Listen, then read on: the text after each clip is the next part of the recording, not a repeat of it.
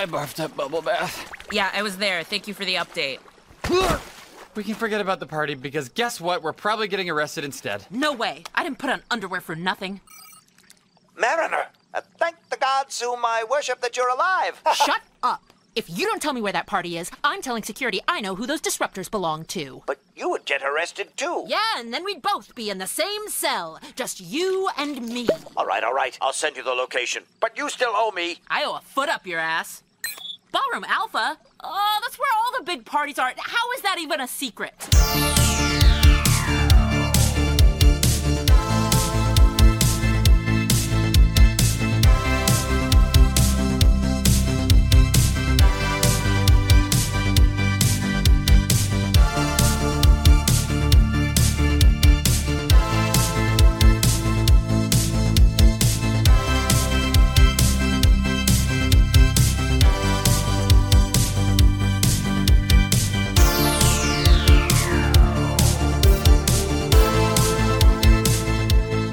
Welcome, everybody, to Deep Space Pride, a gay Star Trek podcast. My name is Mike. I am one of your hosts, and with me is Johnson, my co-host.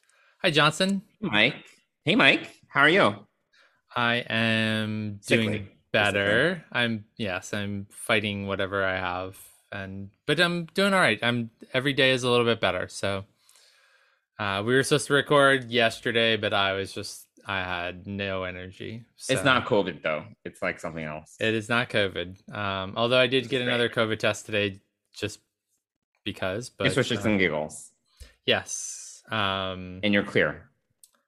No, it's a 24-hour test, so I'll find out tomorrow. So, but I'm sure it's not because the rapid was negative. You know, it's just, I don't know. It's a cold or actually it's more sinusy. So it's just, yeah. It's been a rough couple of weeks. So really, it's been a couple of weeks. Yeah, I mean, I would say that this started about 2 weeks ago. So I get it together. Like, yeah. But you've still been doing your marathon training, which is admirable. Yeah, so it's weird because everything from my neck below, like where my shoulders down feels fine, but it's my head, my neck and up that has. Wow. If only we could replace that. Yes, right? Or yeah, exactly. So marathon training is continuing. So I hope to have this kicked before our longest run to date on Sunday. Mm-hmm. And then we start upping the numbers next week. So yeah, but we have a plan, and so far I'm sticking to it. And we are 7.5 weeks away from doing this half marathon. So 7.5 weeks away from November. Yes, November, but not quite November 18th when Discovery lands. But we'll be in the midst of Prodigy at that point. Yes. October 22nd or something? Yeah, I think somewhere like that. Yeah. We haven't talked. I mean, we recorded last right before we literally went from right before. We went from recording to watching the what was it? 3-4 hour long broadcast? It was from it was from 8:30? 8:30 to midnight? To like 11:30? Okay, yeah. So it was like 3 hours. It was like the Oscars. Yeah, so it definitely felt like the Oscars. Gosh, it just didn't stop. It did not. No, it kept on going, and but we have a lot to catch up on that. So why don't we start? Well, first of all, before we even talk about Star Trek Day, not today, but this episode is our 1-year anniversary episode of launching this podcast. It is. Happy anniversary, Mike. Happy anniversary, Johnson. So it's been 1 year. We've been podcasting before we actually officially launched, but correct. But we officially launched a year ago. Correct. On oddly enough, on our first episode went live on Friday, September 11th, 2020. Oh, did it? Yeah, it did. So this is a little bit over a year, but So what has been a highlight of the last year for you? Yeah, I was trying to find one specific highlight, but Mike, honestly, it's all about spending all this quality time with you. Lols. It's true. It's true. I always look forward to us chatting about Star Trek. You are one of the few friends I have that really is like a knowledgeable. And I think I even said this when we in our first recording. I have some friends that are familiar with Star Trek. They've watched like a few episodes, maybe even a couple of seasons if you're lucky. But honestly, there aren't that many friends of mine that have actually gotten so deep into the mythology where we talk about Memory Alpha all the time. Like no one does that. Like at least like none of my friends do that. Like no one will know what Memory Alpha is other than you. So honestly, it's been a great experience doing this podcast with you. And I mentioned this to you before we started recording. As everyone knows, I complain about being in back-to-back meetings all the time. I'm constantly on Zoom meetings for work. This is one of the few Zoom meetings that doesn't feel draining to me. So, it's actually fun. So, yeah, that is really, I think, one of the overall highlights of the past year for me. I know what you're talking about, and I do have a separate highlight, but it was funny. I went to lunch with a friend on Sunday, and I mentioned the podcast, and he has watched Star Trek before, but when I said, oh yeah, this summer, because we hadn't seen each other in a couple of months, I said, yeah, I got to interview Doug Jones, and he was like, who's that? Right. And I was like, oh yeah, I forgot that, for the most part, my friends have a passing experience with Star Trek. Right. So it's definitely nice to talk with someone who has a passion for this as much as I do. So, but on top of that, I mean, there are definitely some great call out episodes that I enjoyed, like our coming out episode for Coming Out Day last year. We did First Contact Day. We did when we got a bunch of teasers, no big trailers, but just a bunch of teasers for that. And then, it actually meant a lot to me to do that solo recording for the Day of Remembrance for the Pulse nightclub. So, and just having a platform to be able to share that was great. And then also going to Las Vegas. I mean, even though it was fun. It was there were some things we wish had been better. It was still fun to go. It was still fun to go there. But I have to say that the top highlight from the past year was getting to talk to Doug Jones on my cell phone, looking out over Waikiki Beach, and unfortunately failing to be able to record it on our end. But thankfully, the wonderful people at the PR firm were able to record it.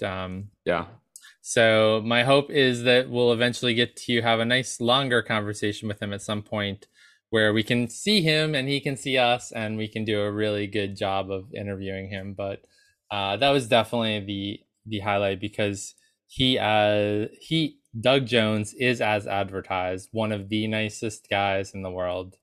And I do think it's endemic of the whole Star Trek Discovery cast, especially, that they are extremely fan friendly. They have been from the beginning. I just saw the news that they are going to do a panel for both Discovery and Prodigy at New York Comic-Con next month. Oh, cool. Wait, when is New York Comic-Con? It's over the Indigenous Peoples holiday weekend. So okay, that doesn't really help me. Formerly Columbus Day. So I also don't know when Columbus Day is. October 11th. Okay, there we go. So that took a lot of work. Sorry, I don't know the exact dates. I think it's October 8th, 7th or 8th through the 11th, or maybe just the 10th. I can't remember. But anyway, they're having those panels, and I've been to a couple of them in the past. And the cast was really, even though you didn't get a meet and greet with the cast, they're just a fun cast to see. They really do love each other. They're super friendly. And one of the panels that I saw, Michelle Yeoh jumped out of the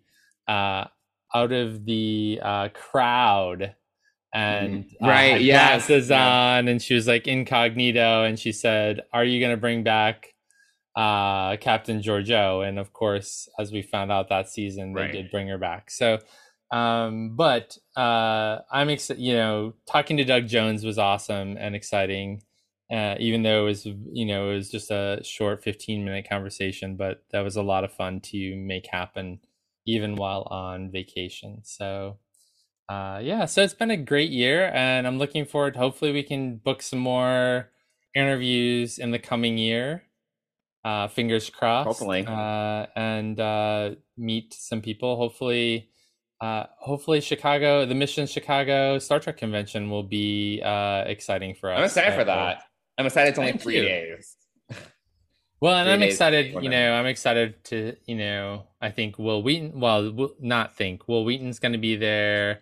Anthony Rapp is going to be there. So we're going to go prepared to talk to these people this time around. So, and really try our best to get them on the show. But yeah, so I will bring my unbridled enthusiasm to Chicago.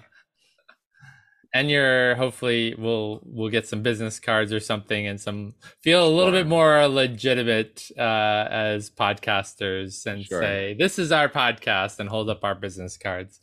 And you people, you're all astronauts on some kind of Star Trek. This was a big Star Trek day. This was actually live in person in California. Mm-hmm.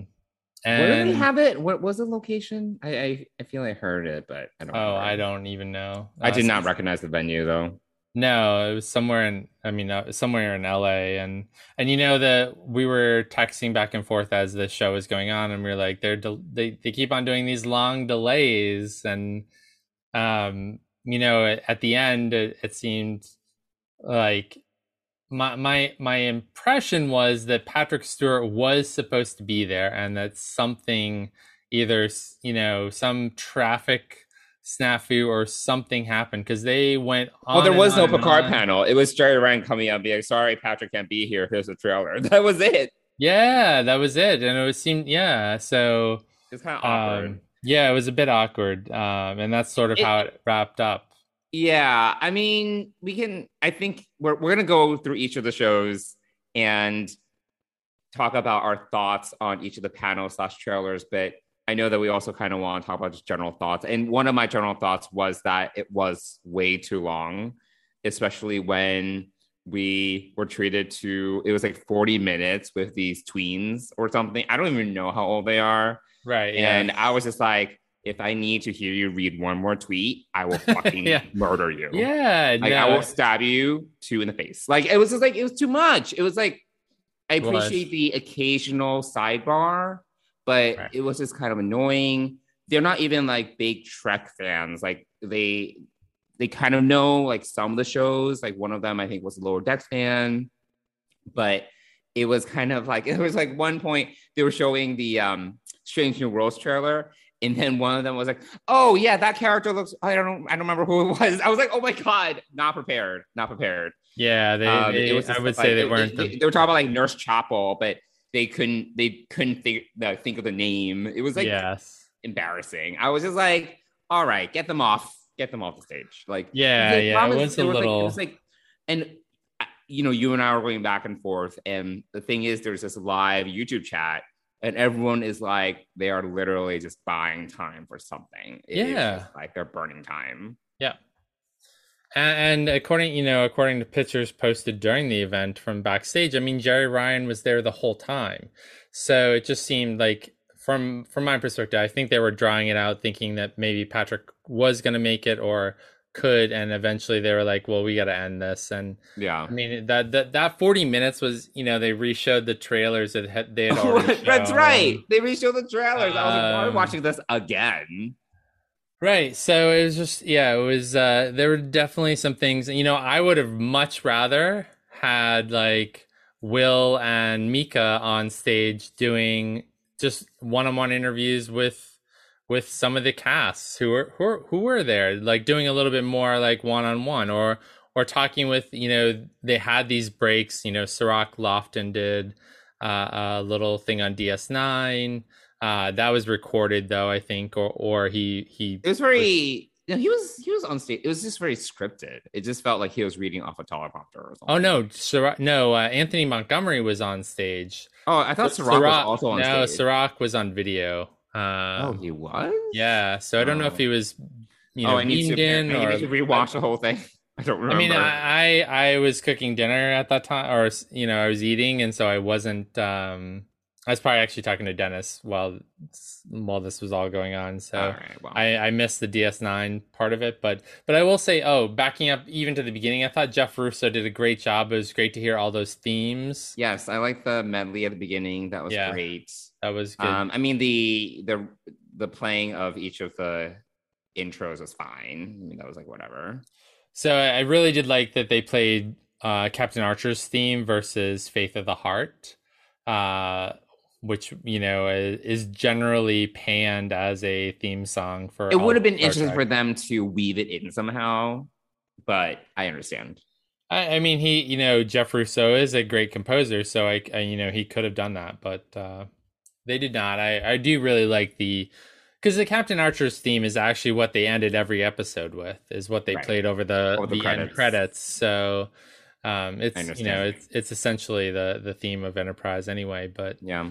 So that Anthony Montgomery did a great job, but again, all these little vignettes were really like written by someone, and people it was just very dry, and I was like, I wish it was a little bit less stiff. Yeah, I mean, I think it would have been. Sometimes it just felt very like literally like you are reading off a teleprompter. Yeah, they were, and absolutely, and I think it would have been better served if Mika and Will had traded on and off interviewing these people, but the thing is, they also had like some banter that was very scripted. I was like, oh my gosh, this is like cringeworthy. Yeah, this is not funny. Well, this is sort of like how everything when you see live TV, these are sort of the things that happen. Like you have a very firm script so that nobody goes off book and says something they shouldn't, i.e. usually, inappropriate language. But being that this is on Paramount Plus and not anywhere else, or maybe it was on YouTube too, but it was on YouTube. It was live stream on YouTube, I think, and also Facebook and Twitter. Oh, okay. Yeah, I think so. But, there are no censors for those platforms, really. So I don't, the scripted nature of it was a little bit overkill, in my opinion. But, because, at least it was live. It wasn't vamp. all just like pre-recorded and edited, which I think would be even worse. Yes. Yeah, I agree. Stiff, last year's was very, was even more scripted to the point where it was, edited to almost a boring level, to be honest. But but anyway, so let's get into. So I think what do we start out with? I think they went right into Prodigy, right? Yeah. Prodigy was the first one. We got to see we got to meet some of the cast. We got to meet some of the I think the creators of the show, and maybe one of the directors. He was like a total dilf. I was just like, he's kind of hot. Yeah, the internet agreed with you. He was very very dilfy, in fact. I was like, but whatever. Yes.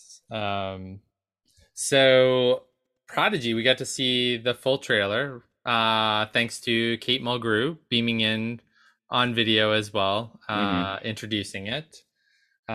So what did you think of the Prodigy trailer? Yeah, no, I thought the Prodigy trailer looked great. It hit a lot of great beats. It was great to see holographic Janeway. It was great to see some of the action and the character interactions. I actually am looking forward to Prodigy. The more I see Prodigy, the more I'm looking forward to it. It just looks like it's really well done, really high production values. A lot of people are saying how it's Star Trek's version of like Clone Wars or whatever.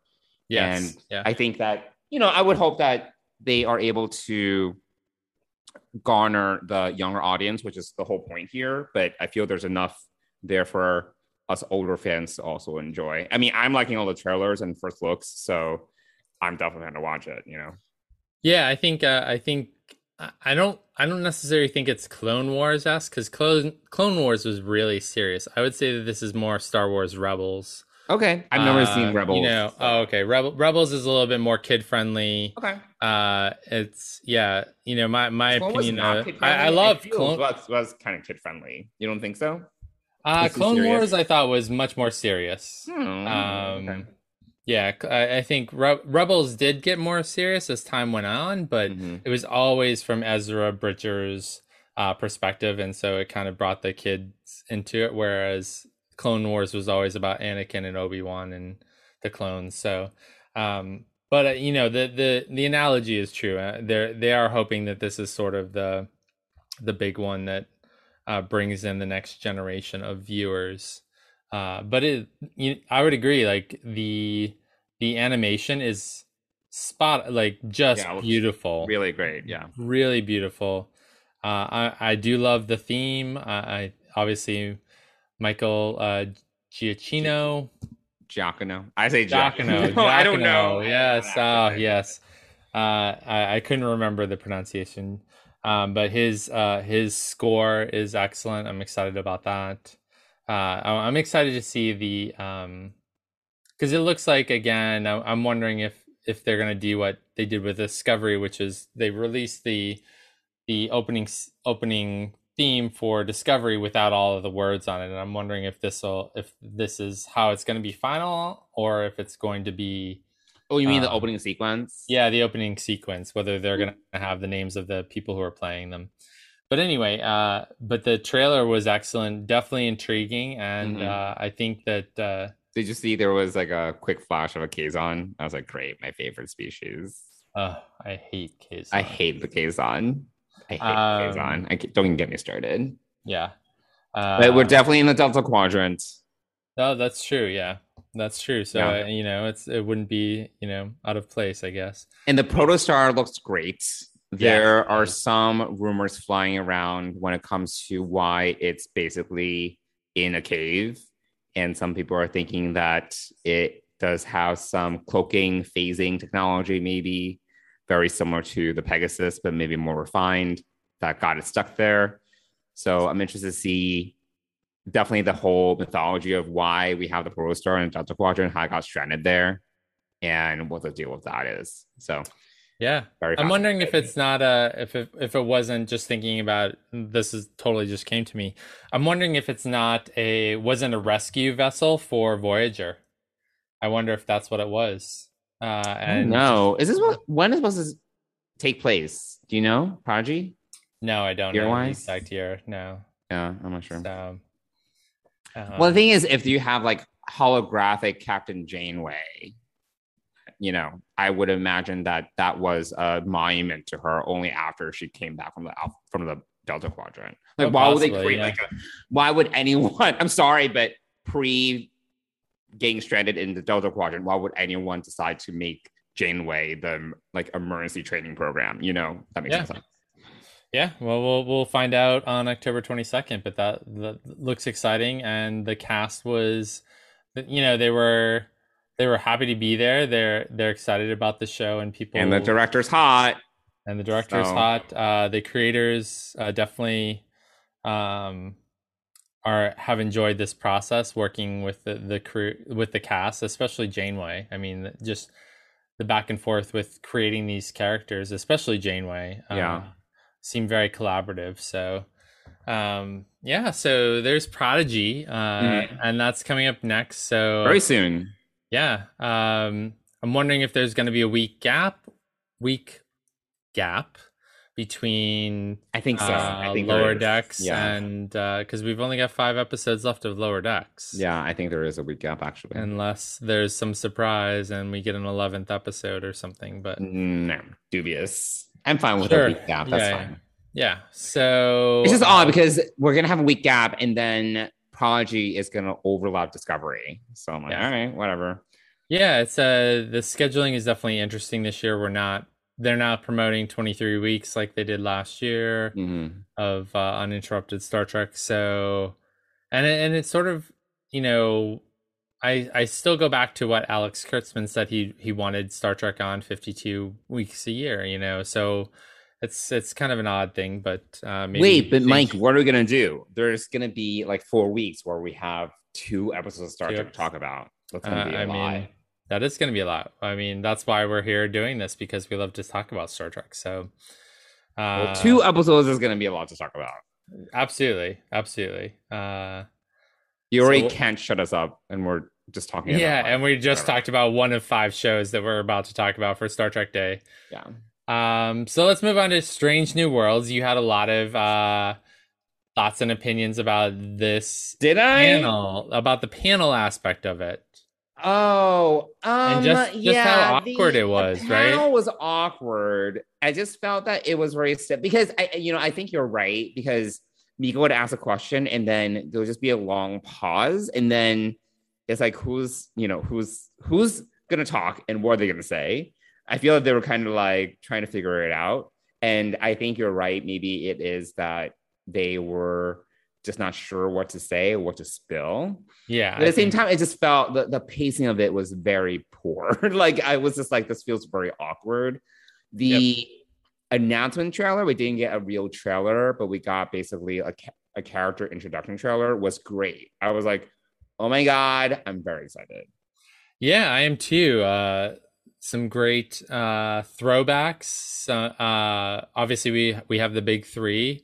Number 1, Una. But it's a big cast. It's like 9 characters. Yeah. It's like a really large cast. Yeah, we've got Anson as Pike. We've got Rebecca Romijn as number Una? 1. As what?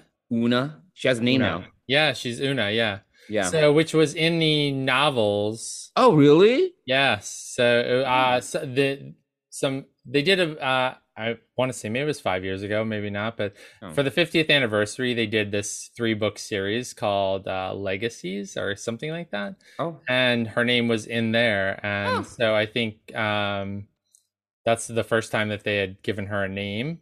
She had a primary role, I think, if I'm recalling it correctly, in the first of those books. Oh, interesting. And maybe it wasn't the 50th anniversary. I can't remember. I think it was though, but now it's official. But now it's official. But it was also in so her name was on screen in one of the pads. Oh, really? Either in Discovery or in the short treks. I forget where. So it was on there. So it was already kind of canonized. But yes, we've got Rebecca Romijn as Una, and then we have obviously Ethan Peck as Spock. But then we meet the rest of the cast, which is really exciting. Yeah.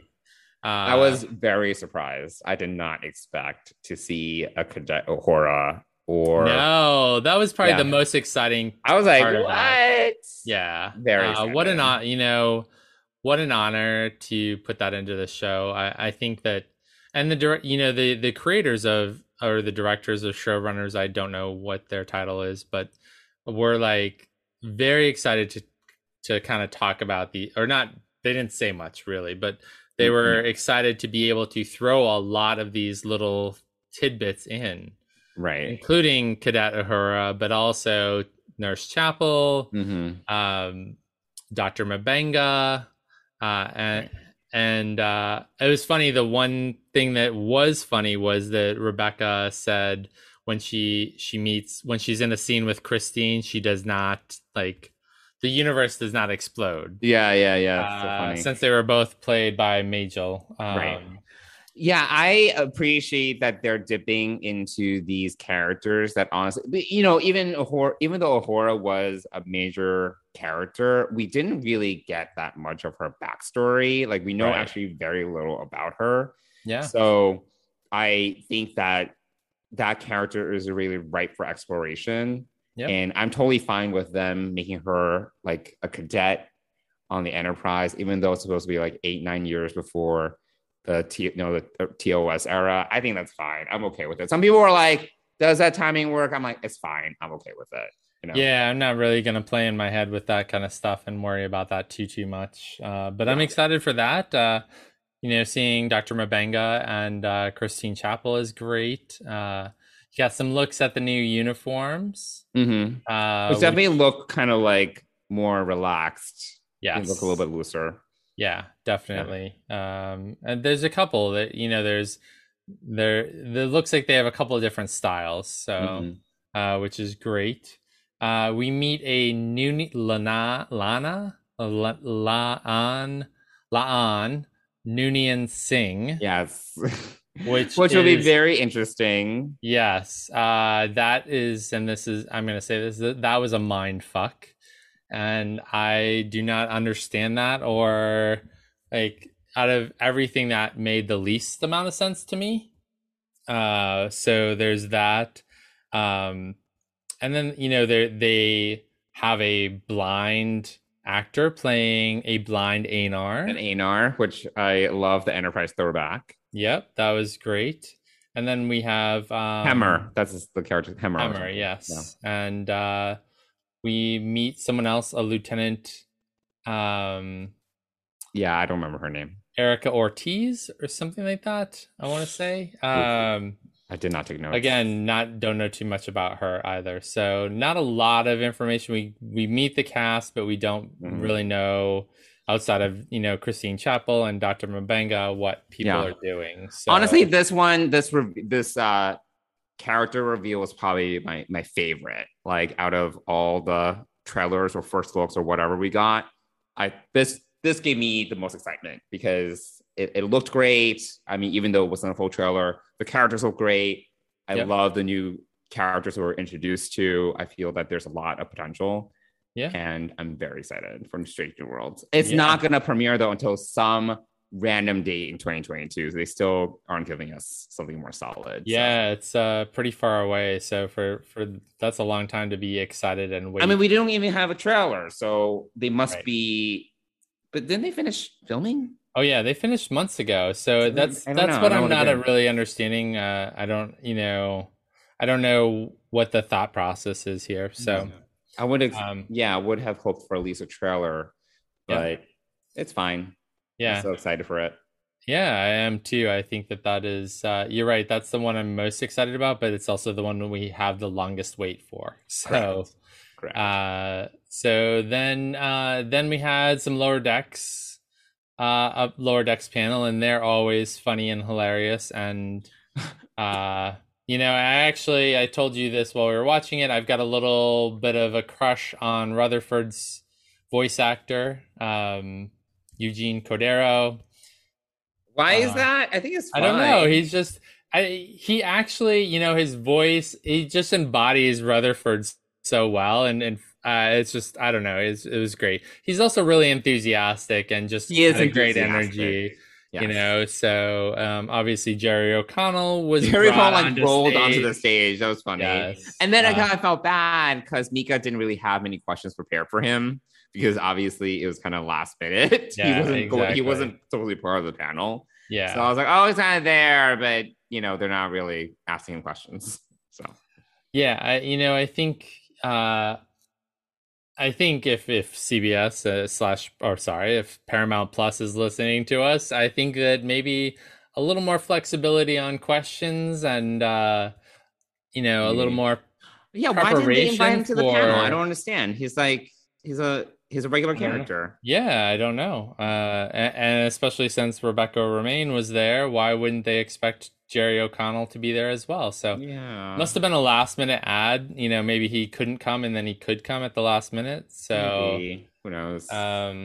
Again, going back to this whole thing about it being slightly too staged to some extent with the questions and everything, and then so staged that they went into that 40-minute hellhole. Oh my God. Back on the red carpet. But anyway, the worst 40 minutes I'll never get back. Yes, that is true. But we get to see a mid-season trailer for Lower Decks. A lot going on. There is a lot going on. Too much to even think about right now, other than you get to see a Borg. Yeah. So there's some Borg action. And I think you get a crystalline entity as well. Oh, really? Oh, I think so. Yeah. Yeah. I need to rewatch it. Yeah. There's a lot in it. There was a lot in it. And we'll get a new episode tomorrow anyway, so that'll be episode 6. We're more than halfway. 6. Yeah, we are more than halfway. Yeah. Sadly, and we are going to talk about episode 5 in a little bit. So eventually. So that was Lower Decks. They're funny. They are they're much more like compared to Stranger Worlds. They were definitely much relaxed, very comfortable. Yes, yeah. I mean, it also helps that I think it's a funny show. It's other shows are so serious. Like every other show is like very, very serious. And Lower Decks, they can just joke around and poke fun at each other. Yep. No, it's definitely, next to the Discovery cast, I would say that the Lower Decks cast is by far the closest. Yeah, that makes sense. So, and Tawny and Jack did join via video. It's funny because I knew that Tawny wasn't going to be there because I follow her on Instagram and she was off gallivanting in some foreign country doing some trips. So, okay. And I think Jack was finishing up The Boys season 3. So, I still haven't watched all season 2. I have not watched season 2 either. I think it was too real when it came out. It was just too real. Oh, too real. It's too triggering. Too triggering for the middle of the pandemic. I don't know that it's any better now, but so I knew that they wouldn't be there, but yeah, Eugene was there. So it was just, they're just they're a fun and funny cast, and they really just enjoy each other. I think in the same way that the Discovery cast does as well. So, well, then we move into Discovery, and we had our fam there. Our 3. Yeah, it was all about Chosen Family. Chosen Family, yes. Yeah. And so Wilson, Blue, and Ian were there together. It's funny, I don't remember a lot about this part of the panel, and I don't know why. Maybe I don't remember much about it either. I'll be honest, I kind of tuned out at that point. I mean, the problem is by that point I was like, this needs to wrap up. Like it was really dragging at this point. It was, and I was starting to multitask and do other things around the house. Because I was just like, when is this ending? I agree. I was probably multitasking or, whatever. It was just definitely by that point, it was good to see them. It was good to see them. And great. Michelle Paradise was also on stage, right? Yes, she was. Yeah. And Chosen Family is definitely a theme for Discovery and certainly for the 3 of them. I think another reason why I don't remember much about it is because I don't think they didn't really reveal anything. We didn't get like a new trailer. Right? We didn't get anything. I don't think maybe that's why we were kind of there was no new trailer. Yeah. I think they tread a lot of old ground. They talk about how they're going to have Gray become visible again or something like that. Right. But we've heard that before, so I'm like, all right, whatever. Yeah, I think that's I mean, it was great to have them there. Unfortunately, yes, I don't think they dropped a lot of hints about things. Right. I do want to say, and that something happened in the audience. Someone made a derogatory word. Right, yeah. I heard about that. I didn't hear it during the broadcast, but I don't think it made the broadcast because it's someone yelling it from the audience. But I was really shocked by that. I was surprised, and Wilson, especially this audience. I'm like, that's really odd. Yeah. Wilson played it off. I mean, so I saw it through social media, mainly on Wilson's Instagram. I think he had posted something, because his smile, he was still smiling though. Like he didn't lose a beat. He's such a professional. He just kept on going. But I can't imagine, that's hard to imagine. That's really hard to believe that something like that wouldn't happen. And it's like, it's in LA. It's a Star Trek event. Like, come on. Exactly. And obviously it was very selective. Like, only like 200 people went because they were trying to meet COVID restrictions. So it wasn't like they were just inviting people off the street. So that is very surprising to me. It is. Happen in this particular venue. Yeah, exactly. I don't understand it either. And hopefully that person was discovered who it was and was never invited back again. I don't know. But that's really unfortunate that that happened during that Definitely panel. suboptimal.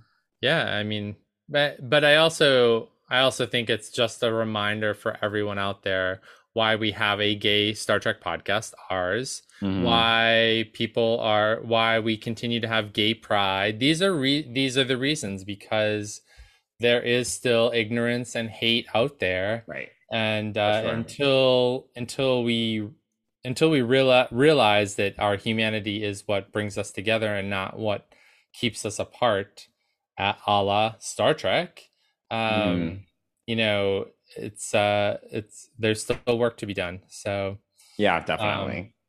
It's just I think really surprising it happened there. Yeah, I agree. You know, and I think this, you know, since we don't both remember this panel too well, other than our, you know, it's probably worth a watch. But honestly, I've been too busy and whatnot. But you know, I think it's hard when you're in production. I mean, they had just wrapped production, and you know, I know Doug Jones had just gotten home, was probably still quarantining with his family, and you know, so it was just the three of them. I know Anthony was Anthony Rapp was back here in New York doing something. So you know, only the three of them could really make it. But right. I think it's hard to do a panel when your show isn't out and you don't want to spoil anything. But no, they must have shown something, because we got the date of November 18th. I think that was it. I think they just mentioned the date. Oh, I don't think we saw. I really don't recall seeing anything. Yeah. It seems a blur at this point. And then I think it was after that panel, right? We went into the 40-minute black hole of hell. No. After this panel was the Roddenberry panel. Oh, right, with Space Mom and Space Son, which is always nice to see. Yeah, no, the 40-minute red carpet thing. I think that was before like Lower Decks or something. It was like kind of in the middle. Oh, I feel like it was more towards the end, but again. Well, who cares? Yeah, exactly. So there was the Roddenberry panel on the 100th anniversary of Gene Roddenberry's birth, right? Which was nice, but at this point, I was really, really over the whole event. So I was like, oh my God, why are they like dragging this out? And why have we not seen Picard yet? Like, this is really what I just wanted to be over. Yep. No, we were all waiting for Picard, and then because by this time it was like 11 something East Coast. Like, I was just like, my God. Yep. And then at the, you know, see, I feel like what happened, I think we had that, then we had the 40-minute carpet thing, and then they came back with Jerry Ryan. I'm like 90% positive that the red carpet happened sooner, because by the end of the Roddenberry panel, Will Wheaton was like, oh, we're running out of time. I was like, okay. And then they rushed Jerry Ryan on. Oh, okay. All right. Well, whatever. We can rewatch the whole thing and we can. Gosh, no. I didn't. Yeah. We did not. We did not. Anyway, that part was painful. We came to the end of the show, and it was just inviting Jerry Ryan, the only member of Picard, to be there. And like, she literally came on stage for like 2 minutes. Yeah, not even, and introduced the trailer that we got for season 2 of Picard. I just watched it again right before we started recording, and you know what, why don't you go first? Why don't you tell me what your thoughts were on this trailer? Because I've already given you my thought. I was very you had a lot of notes, and I had a lot of notes. You had a lot of notes, and you were. I didn't really hear much about your thoughts, so I'm interested to hear what you thought about the trailer. Yeah, after watching it again, you know, I watched it. We watched it at the same time on the live stream. You were then proliferate in your thoughts on that. I was vocal. I don't even think I had time to process it. You didn't say anything. You didn't even respond. No, I didn't. Comments. I didn't know what to think. One, it was the end of the night, and I was exhausted. I understand. I was literally in bed on my iPad. I'm only hearing excuses, this. But fine. Yes. Continue. Anyway, I was tired, but after watching this again, and since then I've heard other people's opinions on this and whatnot. I'm a little I'm a little surprised by the tactic on this, and twofold. One, obviously bringing Surprise Q into it is an interesting word, but continue.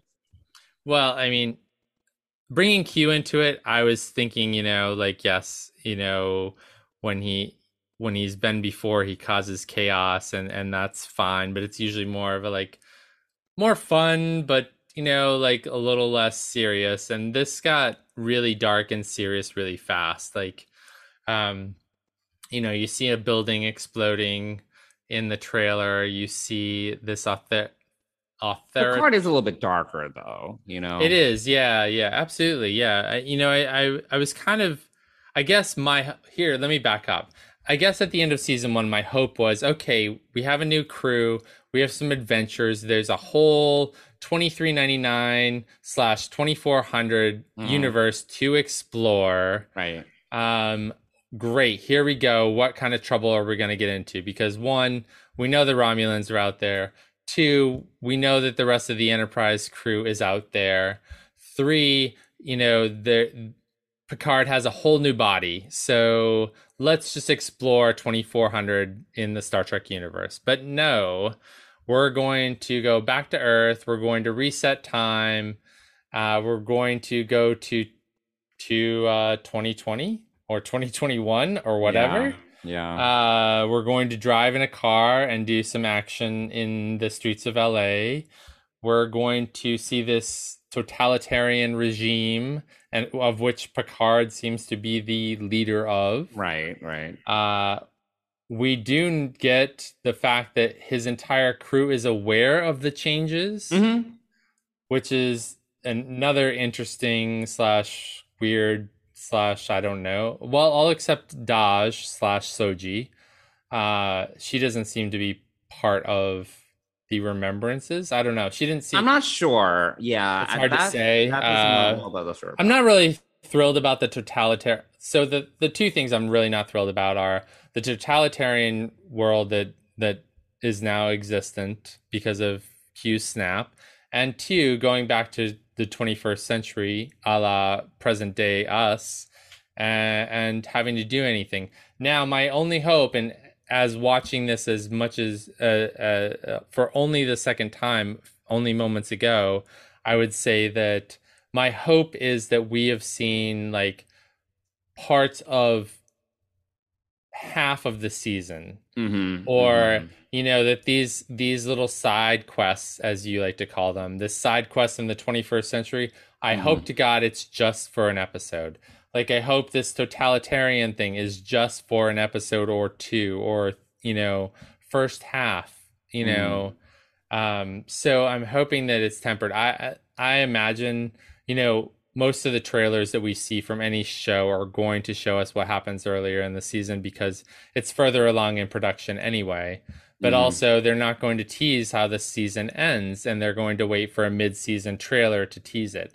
So, I don't even know who's writing this season. Michael Chabon is not. Who, for good or bad, has a deep respect for Next Generation and for Picard. So I have no idea who wrote this, or who is the lead writer. So there's that. I'm a little concerned about this season, but I'm hoping that it's really what we saw is just half the season, and we kind of get a mid-season reset to kind of get back into the year 2400, and see some other people. Hopefully, hope another Enterprise guest would be great. Not Enterprise the show, but obviously from the Enterprise E or F, whatever is existent now. Who knows? So yeah, I'm a little disappointed. I'm hoping that it's better than what we saw. And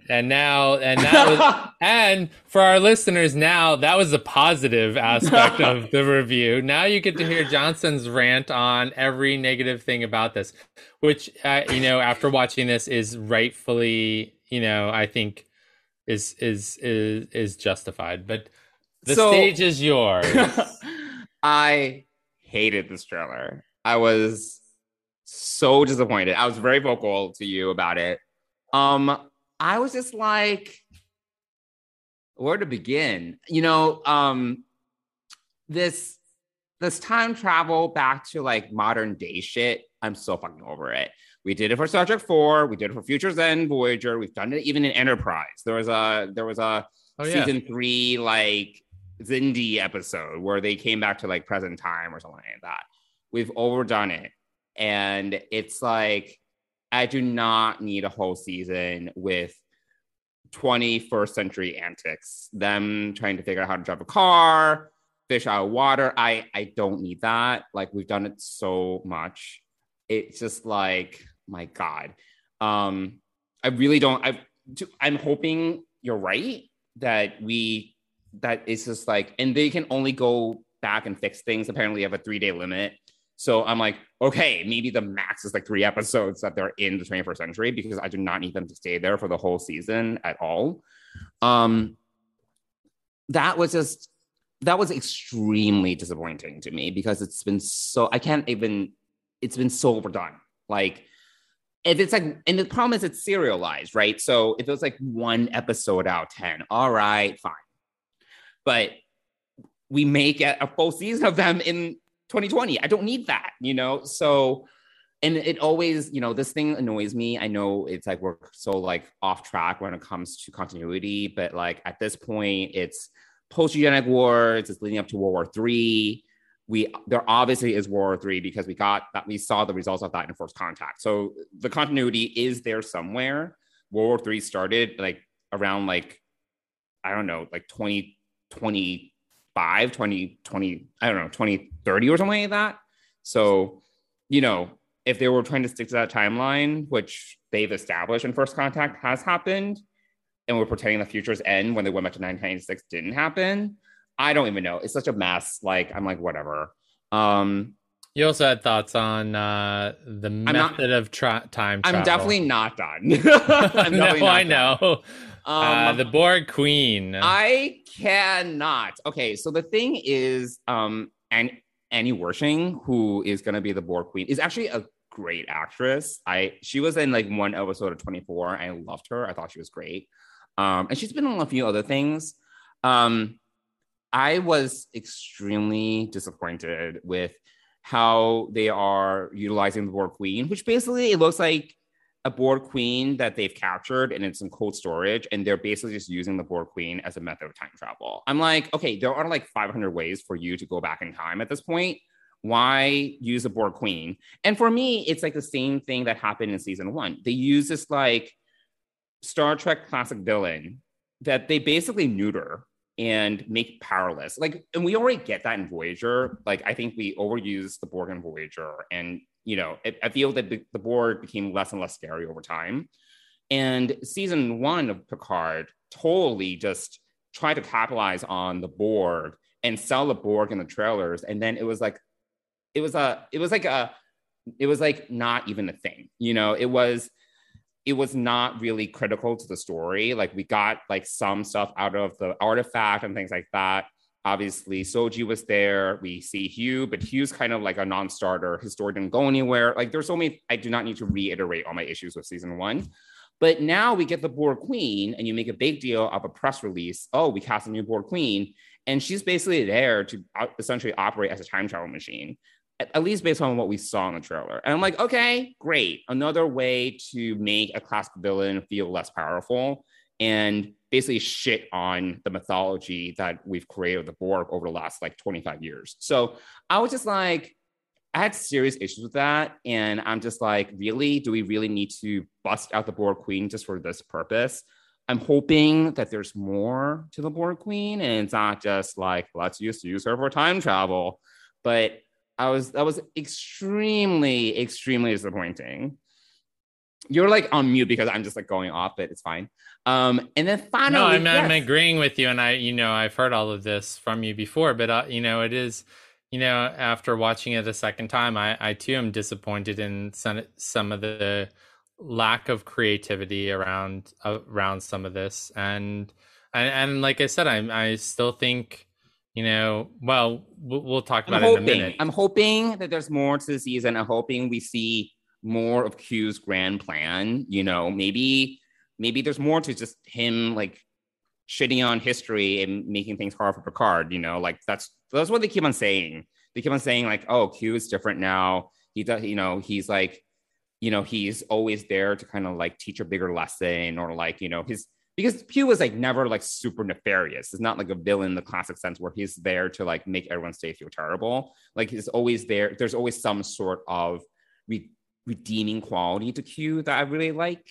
Whenever he kind of shows up, there's always some. I almost feel there's always something. So I'm sure there's like something here that will be redemptive in what Q is doing, and hope it's interesting and original. And well, I'm hoping that it's not putting Picard back into his original body. I hope not. That'd be dumb. But that's also, I've seen that out on the internet as well. Maybe the end game of this is to give Picard his body back, and I'm like, I don't think that isn't necessary. We don't need to. Was it even necessary to put him in a golem in the first place? I question that choice, but whatever. And then, yeah, to your point, the whole totalitarian fascist all timeline, which is very like just man in the high castle. I'm like, oh my God, another thing that's like so overdone. I don't know. Also just a little too real. I get that Star Trek has pulled from current events to inform episodes or to inform a theme or something along that lines. But you know what? I think that the producers and the writers need to understand is that yes, there is that well for you to go to, but do any of us in 2021 really want to go back to that well and relive that? Sure. To experience what, a lesson? Are you going to teach us a lesson like the original Star Trek series tried to do through allegory and things like that? I don't think that that's really how this show or a lot of the executive producers on these shows are running these shows. They're not trying to teach a lesson like the original series did. And Gene Roddenberry's vision was to teach lessons through these allegories. So, I don't think that you need to dip into the well of recent events. Like no one wants to relive January 6th, 2021. No one. We are subjected to, if you pay attention to the news, we're subjected to this crap all the time. And Star Trek is two things. It's an escape, and it's also an outlet for a hope for a better future. And to see them dip back into the well of, well, here's a dark future that the characters need to fix. I'm like, no, like I really feel like that's again, this is a huge missed opportunity. You have an opportunity to turn this whole thing around and say, let's explore 2400, where the world and the universe is a mess, but how can we clean it up? How can we help clean it up? What can we do? Starfleet's in a mess. The Romulans are back. There's all kinds of things that you can do in the moment that you're setting this show to explore and to give us sort of that Star Trek happiness, that Star Trek future that is better than today. I mean, I can see how they might be trying to do something different with Picard, because I feel that we're getting that on Discovery, where you have this crew coming in and the Federation's a mess and they're trying to like fix things. So maybe they didn't want to, I mean, obviously it's like 600 years apart, but maybe they didn't want to kind of dip into that well of them kind of just exploring the universe and trying to like fix things. I don't know. Yeah. No, that's a fair point. I understand that. I guess I just wish that the use of current events as plot lines or plot development techniques is not really something that.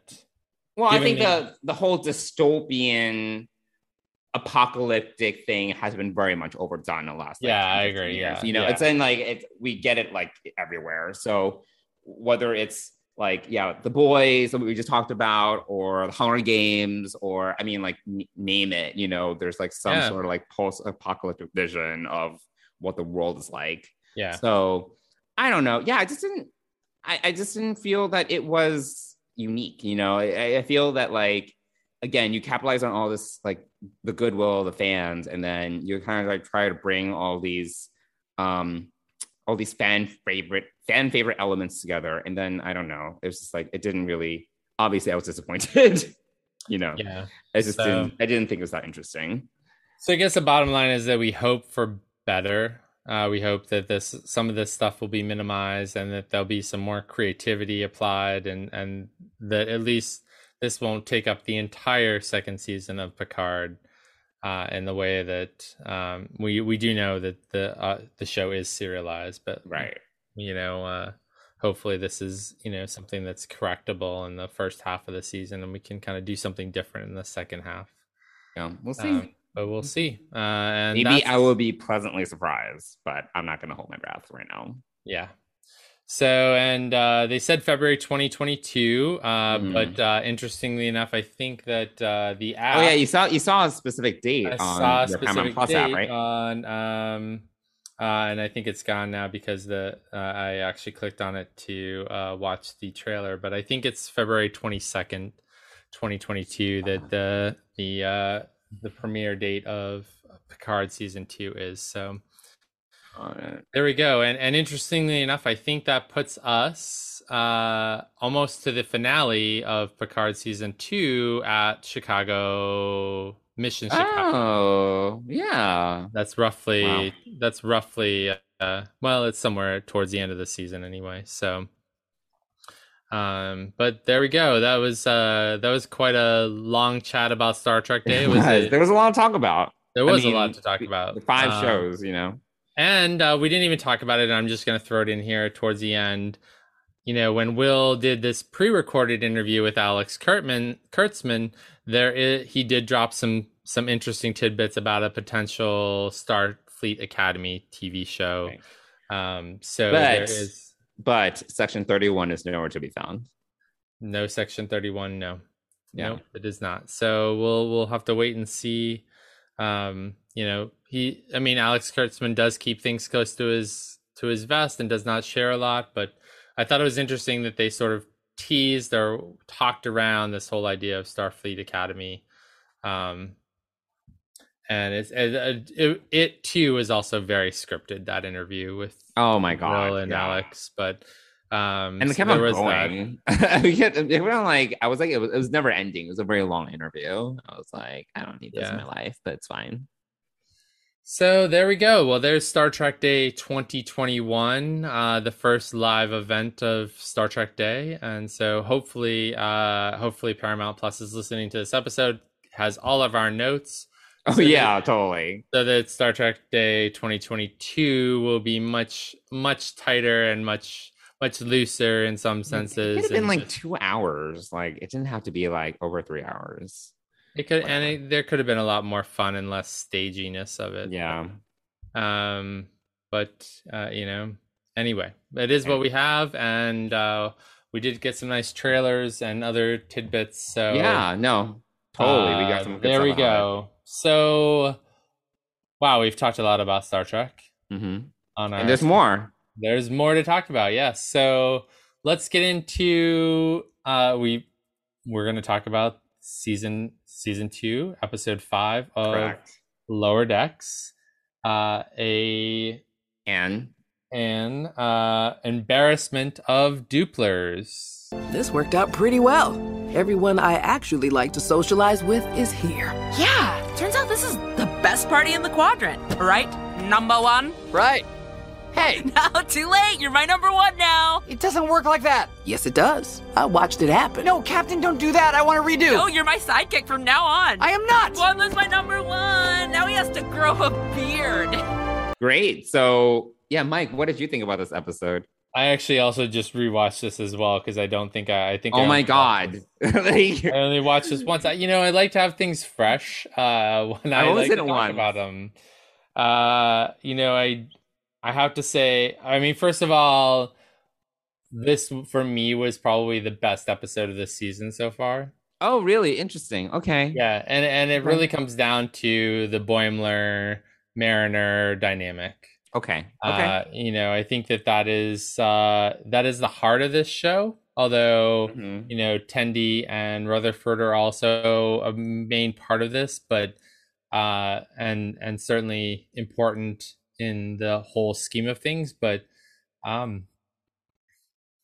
when it comes right down to it, it's Mariner and Boimler, and I think that the whole them etching their names into the bar, just like Kirk and Spock, apparently, was a nice touch.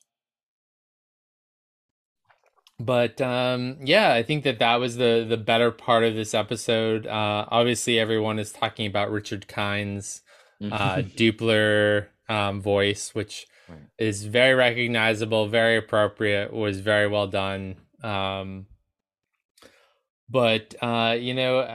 a couple of things I noticed about this episode. One, there was no cold open. Oh yeah, that's right. It went straight into the opening. Went straight into the opening credits. So very next. Well, I mean, it always has a next gen feel to it, but it got right into like the ship shot and the title of the show. I felt like I was watching a next gen episode there. What? Next gen? We always have a teaser. No, I know. Yeah. Well, but that opening shot of the ship and the name of the episode just struck me. I don't know why. I think it struck me because it was the first part of the episode. It wasn't like we didn't have the cold open. So anyway, got it. I just really enjoyed the Boimler Mariner aspect of this episode. And I think we finally reached the reset point with everyone, right? Yeah, more or less. We've sort of gotten over Boimler and Mariner got over their thing, and they yelled at each other and worked it out, and now we're back there, and then then Tendi and Rutherford worked out the whole fact that he's been missing a year and how hard that is to happen. Sure, which is understandable. So. And also building this model of the Cerritos. Super excited about the Deep Space Nine model at the end, though. That was awesome. Nice little. I was like, I'll build a DS9 model. Yeah. Cool. So, I mean, those are some of my early thoughts. What did you think about this episode overall? Yeah, no, I think I agree with you. I liked that they kind of fleshed out the conflict that has kind of been simmering at the bottom of, or rather the backdrop of the story between Mariner and Boimler. And I'm actually kind of surprised that it took this long to address it, because I feel we've had a few opportunities to do that, but they waited until like episode 5 to address it. And I'm kind of glad we kind of just got it out of the way, because obviously in episode 1, episode 2, we saw that Mariner was kind of spiteful with how Boimler resigned and went to the Titan. So I'm glad we finally got that in terms of the reconciliation between them. And I do think that at this point, we get it in terms of Mariner's issues. I feel this is the third time that we've specifically talked about Mariner's kind of like fear of abandonment issues. Like it's like I get it, I understand. Like, it's literally the third time. Like it's literally the third time we've had this conversation this season in the last, I think, 3 episodes. So like between the conversation between her and Tendi, the conversation between her, Rutherford, and Boimler in the last episode, and then this episode, I'm like, okay, I understand. We've gone back to that well. So hopefully we can move on. And then as for Tendi and Rutherford, I'm also surprised that, like I do think that we got a little bit of this in episode 1 when Tendi was kind of freaking out that Rutherford was lacking pairs or whatever, and he was kind of like, he was gaining his memories back, or kind of, reintegrating back into his social circle. And I feel that has been a non-issue up until now. Like, I feel like we touched on it in episode 1, and then it was kind of like, whatever. And now we revisit it. And I thought that was effective. I felt that it took a while for us to have this conversation. Whereas I feel that we could have explored it more early in the season, and it could have had more implications, because I don't really think that at the end of the day, it was that much of a handicap for Rutherford to have basically lost a year of his memory. Like yes, there were a few things that were inconvenient. He started to date the Trill that he didn't like, apparently, like, things like that were whatever silly, but I just didn't really think that they could have explored that as much as they should have, particularly when they made a big deal out of it in the finale, so but I'm glad we kind of explored that a little bit. We kind of fleshed it out, and hopefully we can now move on, in both of those relationships. Yeah, I agree. Yeah, I think it has played out, hopefully. And the other thing too, I just thought of this, but Mike McMahon had already started writing this season well before all of season 1 had aired. So some of the feedback and maybe didn't make it his way into this season as much as could have. And also I think that because he is such a prolific writer, and probably the whole crew that's creating this show is a little bit more able to produce this quicker than any of the other shows. I think that maybe this season was a little bit rushed in coming to production and to being aired. Yeah, I think I still love season 1, and to say that we're halfway through the season and this is my favorite episode of the season so far says a lot. I really like the Paris episode. I thought that was really funny. Yeah, I would say that's probably my favorite, actually. Yeah. Okay. Personally. Yeah. I thought this episode was also great. I'm glad that we got like some of the reconciliation and resolutions between the characters and the party at Space Dock or whatever. Yeah, that was Luna class and above only. Yeah. I heard some people say that seems a little inauthentic for Starfleet in the 25th century. A bit elitist, but we got to see Captain Shelby. Yeah, and her first officer is. Thank you, Aaron Harvey, for the information. I don't remember. Her first officer is the drawing of the original Saru. Interesting. So how they first envisioned Saru before Discovery. So that was kind of interesting. And also one other piece that I think Dayton Ward or David Mack said, the space station is a Vanguard class space station, which is part of the book series. Oh, interesting. So yeah. So there was that. Nerds. Yeah, exactly. Oh my god. Still great. Still great. Oh yeah. The other thing, the car chase scene, well, I thought was way over the top and perhaps a little bit long. But the first part of it that I really enjoyed was them driving through the casino, which was obviously a Quark's takeaway, or maybe even it was Quark's. I don't even know. It was Quark's. Then it went to the barbershop. So we saw Mott's barbering everyone. And then we saw a fine men's clothing store a la Garrick. Yeah. A lot of nice little things there. We saw what people are saying is Alex Kurtzman in a in a Captain Pike wheelchair. I know it's the Captain Pike wheelchair, but that was supposed to be Alex Kurtzman. No, I don't know if it was or was not, but there's some of that. We saw Gorn. We saw Gorn. I don't know if Gorn is the name of of the character or the species or both. I can't remember, but no, Morn, not Gorn. Sorry, Morn. I was Morn in the crowd running out of the way. And also the fish people were from TNG's. Yeah, the Roxana episode. I don't remember the name of it. So all these nice little touches, but I did think that and then the birds, that's from birds, the animated series, which I've never seen, so I don't. I knew awesome. It must have been some sort of reference. I just didn't get it. Yeah, and definitely some discussion about which of the 2 bird species that were in the animated series it was. Oh my god, I can't. Yeah.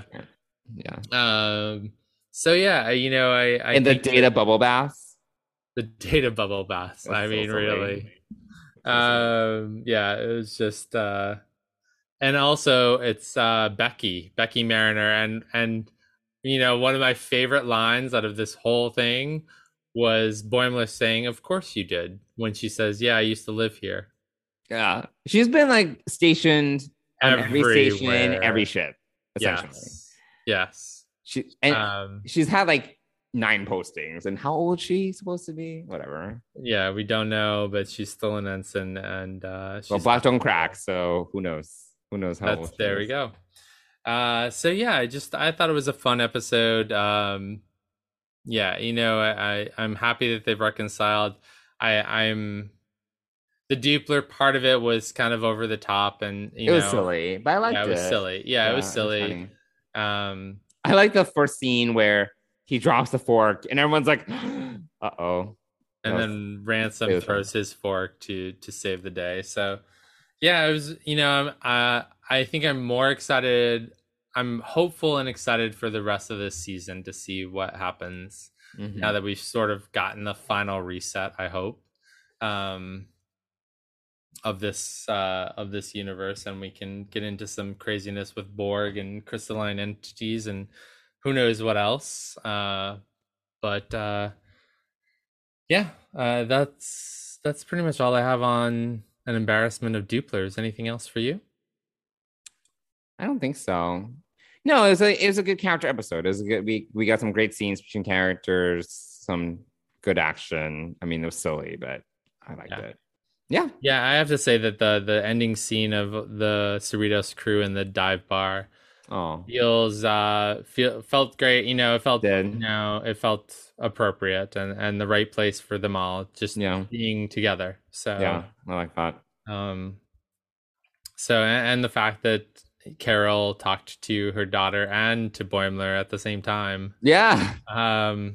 Was surprising. They were hanging out. So they were hanging out at a dive bar. And I did really like the etching of Boimler and Mariner and Boimler next to Kirk and Spock. I think that and I love the discussion that ensued on the internet because everyone was trying to figure out when Kirk and Spock could have been there. I didn't think that hard about it. I was just like, I didn't either.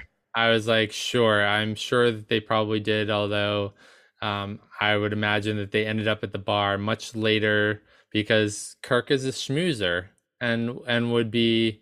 The other thing too, this is in my headcanon, but I also think that the Captain's Club back in Kirk's day was a little bit more tighter knit. Sort of like even back in Enterprise's day, when the Captain's Club of Archer and Hernandez and the guy that was supposed to be the captain of the Enterprise but eventually lost it. Like I think that there's this more like clubby feel to being a captain back then, but I can see that. But whatever, Kirk and Spock were there, great. Yeah. That was great. Yeah, it's good. I enjoyed it. Well, there we go. Cool. All right. Let's see. What were you gonna say? I was forgetting that I'm the lead on this episode. I was waiting for you to do your little piece, but I was waiting for you to talk about a sponsor. Well, yeah, there we go. Like usually you introduce me to talk about the sponsor. All right. Well, Mike, but no, it's been done now. Now we're here. We want to give a huge shout out and thank you to Fansets for sponsoring the Trek Geeks Podcast Network and Deep Space Pride. I know that a lot of people have been waiting for their Discovery Season 3 communicator badges. And Lou and the team posted today that they are getting those out. The last of the shipments are going out possibly one of the most popular pins that they have ever sold. I don't know, but oh, really? Apparently a lot of people were waiting for those. So, but they have a lot of great pins coming out this fall, including and announced, and I think I mentioned it last week. There is a Star Trek II Delta coming out in the near future. That'll be definitely a hot item, and so pay attention to Fansets social media for when that's coming out, because if you want that, you'll want to get it quick because it will sell out. But if you go to fansets.com and put a bunch of pins into your cart, if it's over $30 in the US, you're going to get free shipping.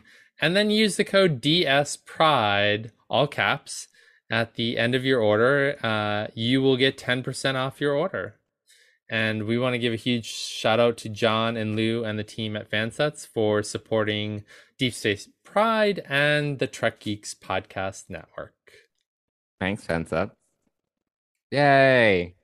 All right, let's wrap this up before I lose my voice. But this is a long one. We had a lot to talk about. We did have a lot to talk about. Johnson, how can our amazing listeners get in touch with us? Yeah, well, you can all reach us on email or on social media. You can email us at deepspacepride@gmail.com, or you can reach us on Twitter and Instagram at deepspacepride, and we will do our best to respond to you if you reach out. There we go. Well, here we go. Episode 49 in the can, our 1 year anniversary. And next week is episode 50. Yeah, another milestone. Well, another milestone. So thanks everyone for listening us two gay geeks blather on for well over an hour about that's a lot. About Star Trek. It's a great time to be a Star Trek fan. I mean, we've never had this much Star Trek to talk about ever. It's a lot of Star Trek. And we didn't even really talk about the books or anything else that's happening. But quick note about the books. Star Trek Coda comes out the end of this month. It's part 1 of 3 books that will wrap up the literary universe and bring it in alignment with the current TV universe.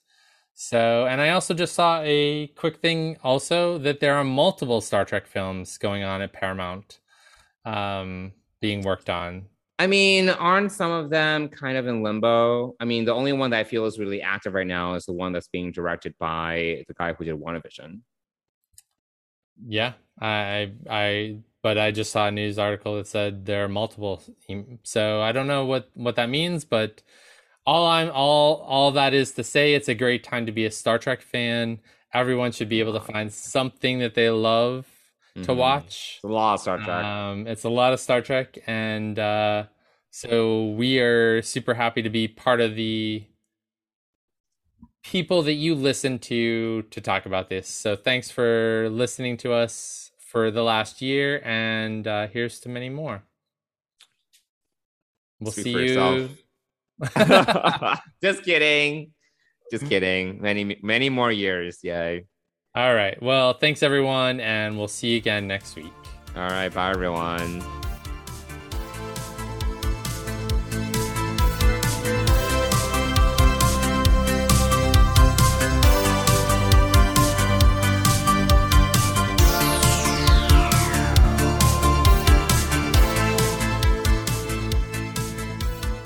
Deep Space Pride is a production of Coconut Media Works. Executive producers Bill Smith and Dan Davidson. For more great Star Trek discussion, discover the other shows of the Trek Geeks Podcast Network at trekgeeks.com, or find us in Apple Podcasts, Spotify, or your favorite podcast app.